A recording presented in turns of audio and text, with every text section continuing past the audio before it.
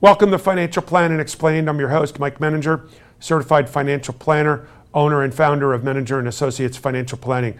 I am pleased again to have Brad Sorensen as my guest today. Brad is a chartered financial analyst, the CFA. What I characterize as to be the most prestigious designation in the industry of financial services. Brad is a member of the Cornerstone Portfolio Research Team, and it's a group of CFAs that actually we as a firm have hired Brad's firm, and Brad's kind of our point guy. We talk to Brad every week, what's going on in the economy, what's going on here, all kinds of different economic indicators, because we try to utilize this information to be able to help our clients with their hard-earned assets and investments. So Brad, thank you again for joining me. Appreciate it. Glad to be here. Thanks for having me. All right, so this is our fourth episode of doing this. Having fun yet? We could probably stretch it into 8. Oh, I know. You and I, we both love the topic, and, both of us can be talkative, especially when we're together. So what we're going to do in today's episode, probably in the first segment, we're going to talk about the dollar, okay, and the rising, falling dollar, whatever it might be, and its impact on international investments. Okay, up until now, we always talk about the S&P 500. We were talking about FANG stocks, et cetera, et cetera. Well, all of that is domestic. Domestic represents 40%. Is it? Are we 40? Yeah. No, we're 60% of the world's stocks are U.S. 40% is international. Therefore, we can't ignore international, can we? No, you can't. And that's what most people do tend to ignore. And that happens in every country. Their home bias is what we call it. But we do want to pay attention, because what happens internationally can affect the U.S., but also for investment purposes, you want to have at least some exposure to the rest of the world for diversification purposes. Well, and this has become a global economy. I mean, you take a look at, I don't care what the company is, McDonald's, let's say. They have restaurants all over the world. Then you may even have a company that's based in the U.S., but sells to companies around the world. Or they may be based in the somewhere outside the U.S., in Europe or China, and most of the revenue comes from the United States. So it has really become a global economy. However, one of the things that really comes into play, and this is something that I've noticed, of course, rear view mirror sometimes, is the impact of the dollar. And we have a chart showing the dollar index. Basically, this represents the US dollar against what they refer to as a basket of currencies. And generally speaking, all things being equal, if the dollar is falling, then international investments will do well.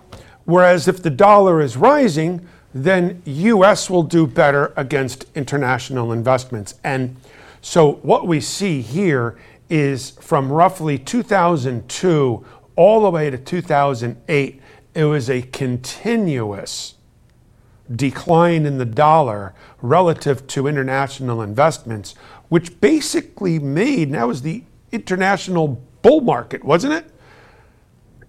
Yeah, it definitely provided a tailwind. As you mentioned, there are many factors that affect investments internationally, but the dollar is kind of the tailwind or the headwind that affects international investments. And that was a pretty good period in general for international versus domestic, generally speaking.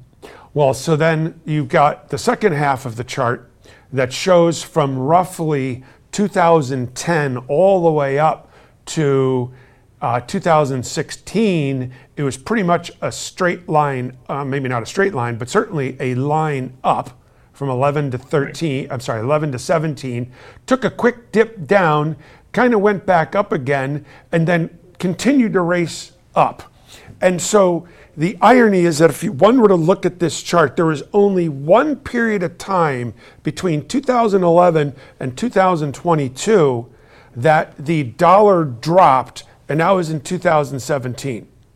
Well, the irony of it also happens to be that in that same 10-year period, every single year, the dollar was rising and international lagged the US, except for that year of 2017, where you saw that precipitous drop. In this case, the index went something like from 101, or shall I say 101.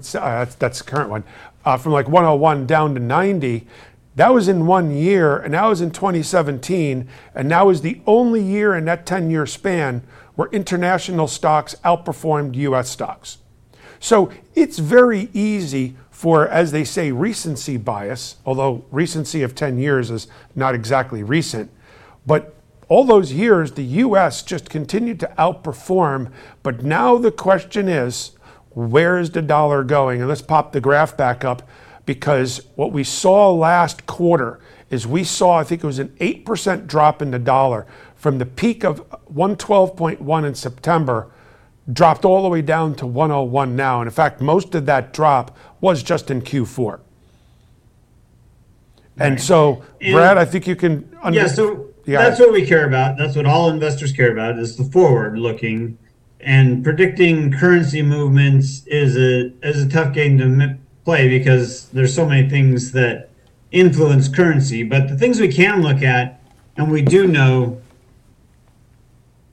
first of all, if you looked at the chart, the dollar was extremely high relative to history, relative to the other currencies. That occurred largely due because the interest rates went up here a lot faster than they did internationally. So people flocked to the dollar to take advantage of the higher interest rates that we had here. Well, now there's talk that the Fed is pausing. The speculation that the Fed will pause here. And international countries still have to catch up. There's still inflation. There's headlines almost every day or weekly that England's inflation remains hot. Spain, Germany, they still have inflation issues, so they're having to continue to raise rates. And that, relatively speaking, like, the dollar isn't weak historically, but it is weaker, and that benefits other foreign currencies, which benefits foreign stocks relative to domestic generally. Yeah, and that's why we saw a massive run in international stocks in Q4 of last year. Didn't they outperform domestic by almost 10%? Yes. Yeah, that was it. And that was kind of the trade of the century for those traders, because the dollar had gotten so high that it had to decline a little bit. And they knew that even if international companies were struggling, they were going to get a tailwind from that dollar decline. Well, yeah. And so, as you pointed out, the dollar can have a lot to do with the interest rates in the representative companies and countries. And one of the things that we noticed, I think in 2001 as well as in 2008, the U.S. is the leader over, let's say, Europe from the perspective of getting stuff done. And, I look at it and say, what is the EU, 17 countries, maybe 16 now without England? But it's a lot easier for one president to make a decision and say, we're doing this. They did some of these decisions in 2001. They did some of these decisions in 2008.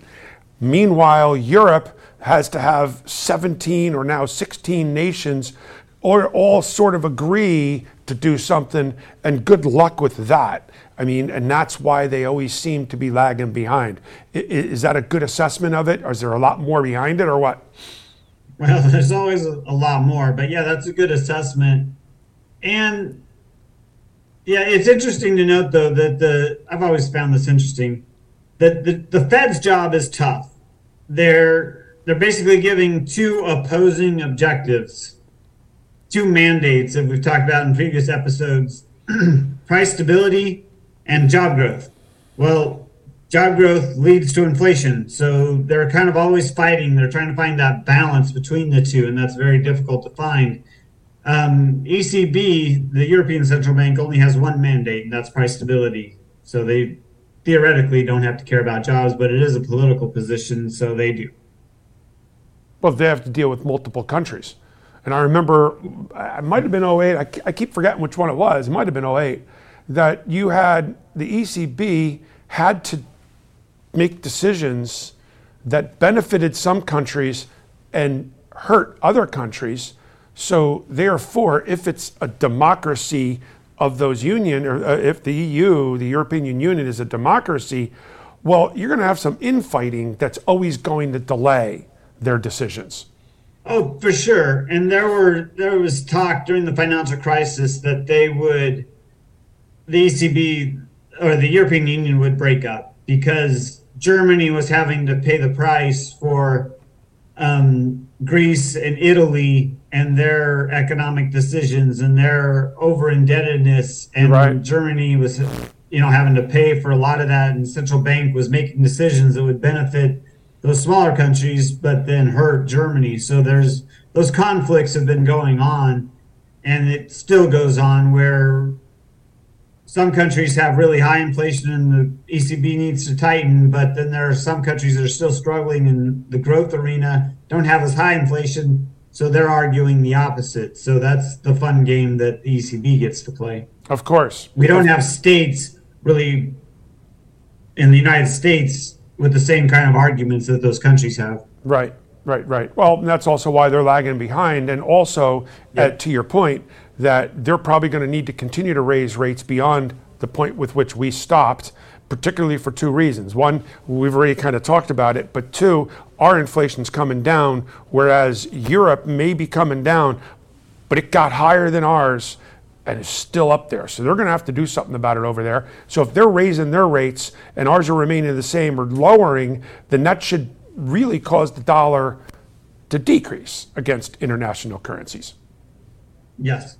And so that's exactly right. And that's exactly, they have not been as aggressive, and for all the reasons that you said, but they are going to have to generally raise rates, and they still probably won't be aggressive about it. But over the course of the year, the rates are projected to go higher and in the international realm, and I don't think they'll go a lot higher with the Fed. So that does argue for a weaker dollar. Well, and so the other thing that may be conspiracy theory, but you're hearing a lot about it on the news, is the BRICS countries, which is Brazil, Russia, India, China, and who's S? I'm drawing a blank. There is no S. BRICS. Oh, it's just BRIC. The BRIC countries. It's BRIC, but S because there's 4 countries. All right. So anyway, So they're talking about using their own currencies, and then there's oh my goodness, the dollar's going to go away and no longer be a world reserve currency. And I know we've heard before this happens periodically, and that the U.S. is just too big, and we got too many tentacles with the dollar for us to fall away from it. Can you care to try to respond to that in a minute or two? Oh, Mike, you know how to fire me up and then limit you to a minute. That's just ridiculous. But so the dollar is not going away. Eventually it will, because all currencies change. But in the next 50, 100 years, it's safe, because you can always tell this. You'll hear this out of China. You hear this out of India that, hey, we want to start using these. And they will use that intercountry with its trade between India and China, Brazil and China. Sometimes they'll use the yen, sometimes they'll use the rupee, whatever. China wants to be the reserve currency. Well, it's not stable enough. That's a joke. That's never going to happen in our lifetimes, because of the government, the freedom, the capital controls that they have, a lot of things. But the way you can tell is that anytime there is economic stress, where does everybody run? To the dollar. What do all these countries hold in reserve? The dollar. They all hold dollars. They all run to the dollar as soon as anything happens, and they all price things in dollars, even though they'll price them in other things. But at the end of the day, they still price them in dollars. So the dollar still, and it's the country behind it. We're still the capitalist leaders. We still have the safest, they run the treasuries. Then we have the democracy government. We have freedom of capital movement. That all happens to generate the stable currency that needs to happen. The other currencies are too volatile. The ECB's too broken up. So there's not really a good alternative at this point. That's good. Last but not least, we're going to circle back to the international, get back to the international valuations. Yeah, I always believe that a picture's worth 1,000 words, and this reinforces what we were just talking about a little earlier, that from 2010 to like roughly 2021, this graph just shows a straight line down. Now, what this is doing is it's comparing, correct me if I'm wrong, it's comparing the PE ratios of the US versus international. Is that correct? Yeah, that's correct. The PE ratios and the PE ratios of the US are, as you can see, the chart shows that PE ratios in the US are generally always higher than they are internationally. The US gets a premium because of our countries and our regulations and our government and all of that. But the historic ratio stays the same, and that's why we look at that. And you can see here that it is near it goes, if you went back further, it's a multi-decade low, but it's at least a 2-decade low from this chart. Yeah, the only concern I have with something like this is that you think, oh, is this going to be a head fake? Because you could have argued the same thing like 5 years ago and say, oh my goodness, it's at a 1 standard deviation away. It can only go up from here. Next thing you know, it continues to go down. But we're 2 standard deviations, which statistically speaking means that there's only a 5% chance that we go below that line. That's right.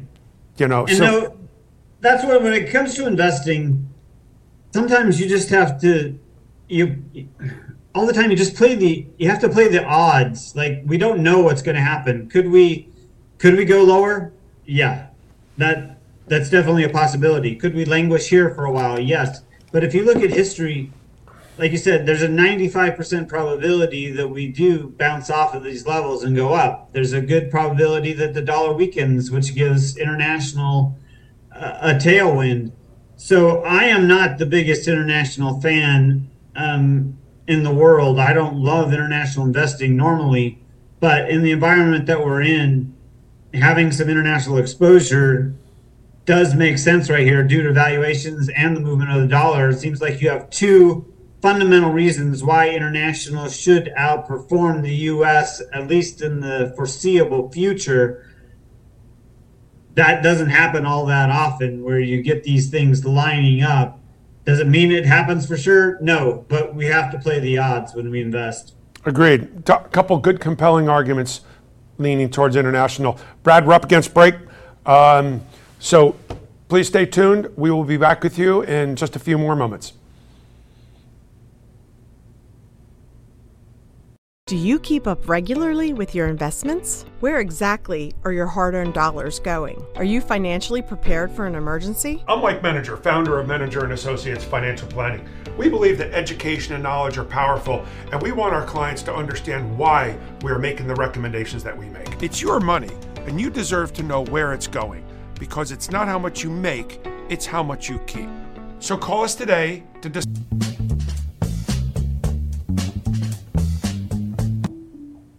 Welcome back to Financial Planning Explained. I'm your host, Mike Meninger, certified financial planner, and with chartered financial analyst Brad Sorensen.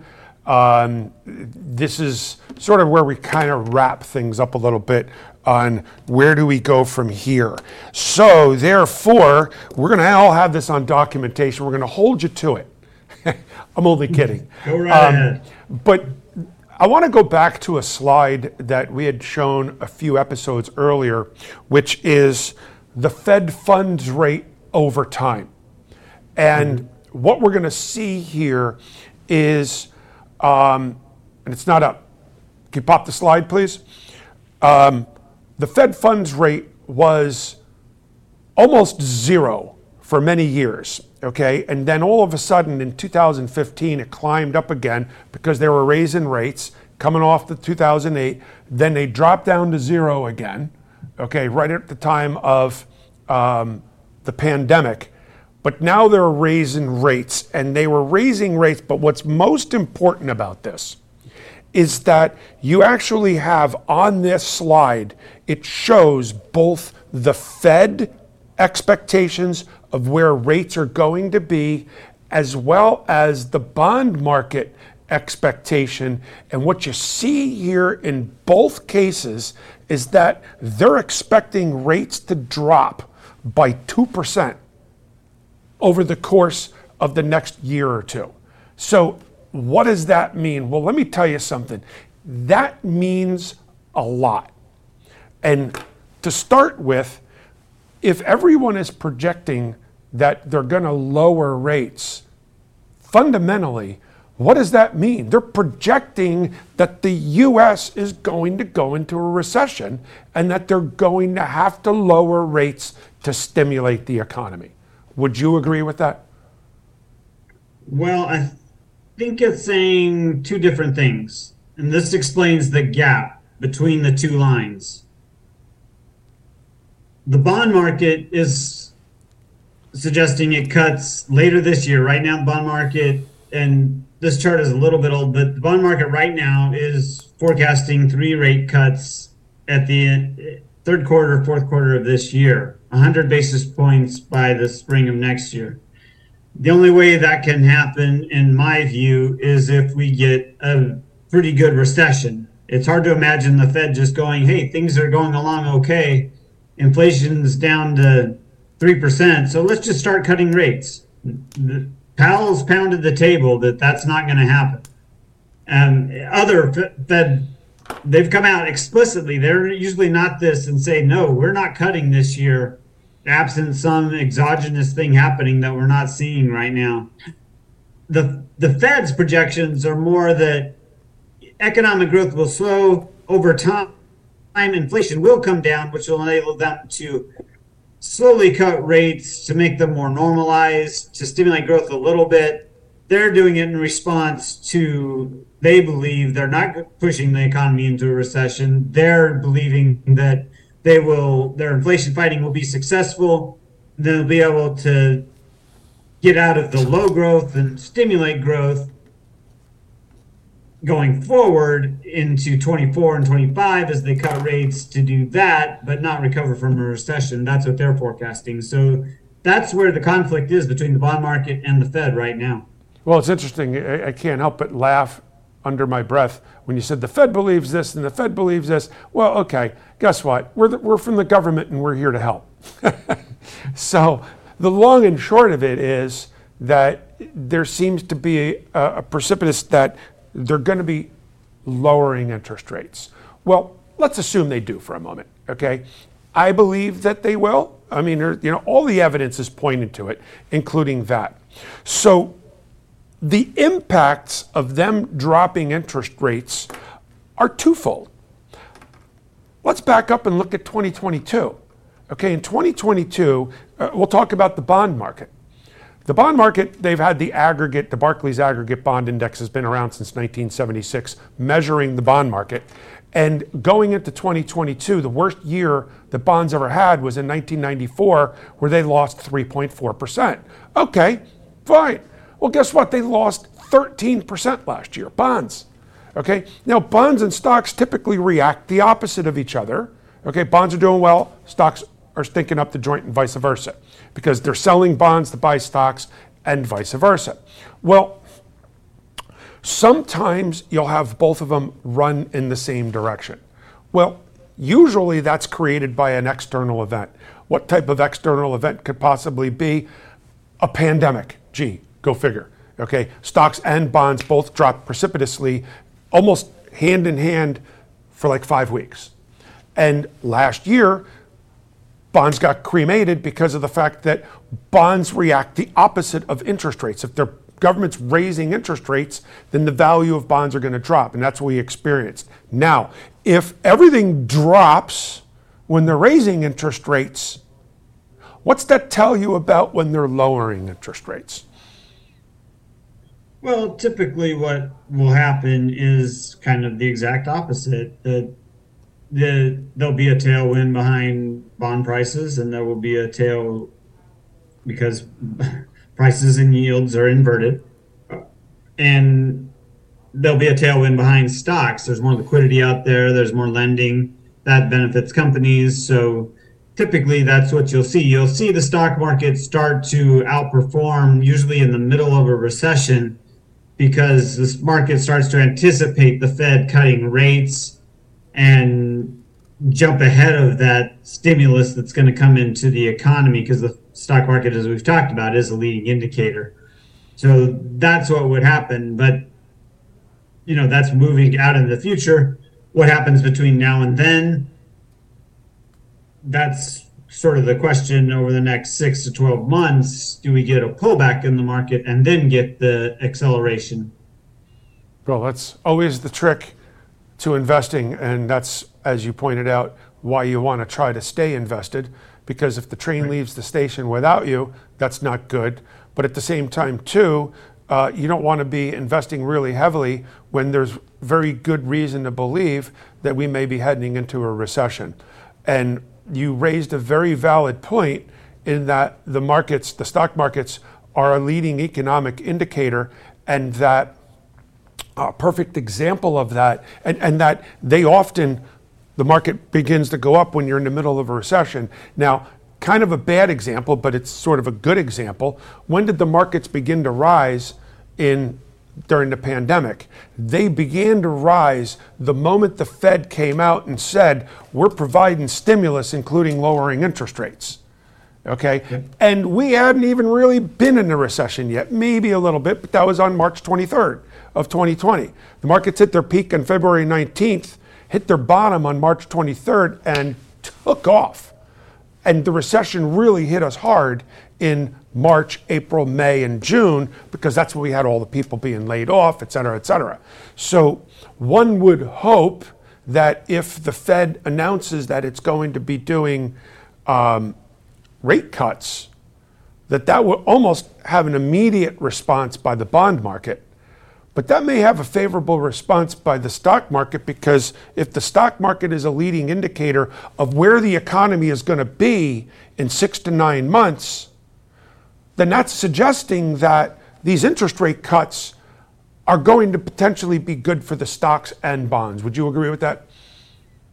Yeah, definitely. If the market starts to anticipate, the stock market starts to anticipate those cuts, there will be a rally on that.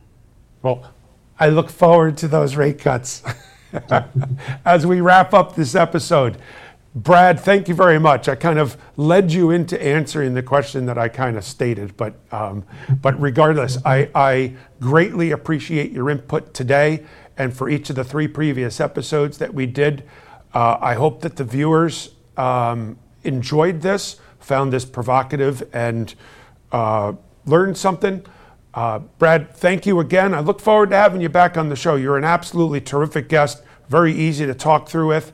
So thank you again.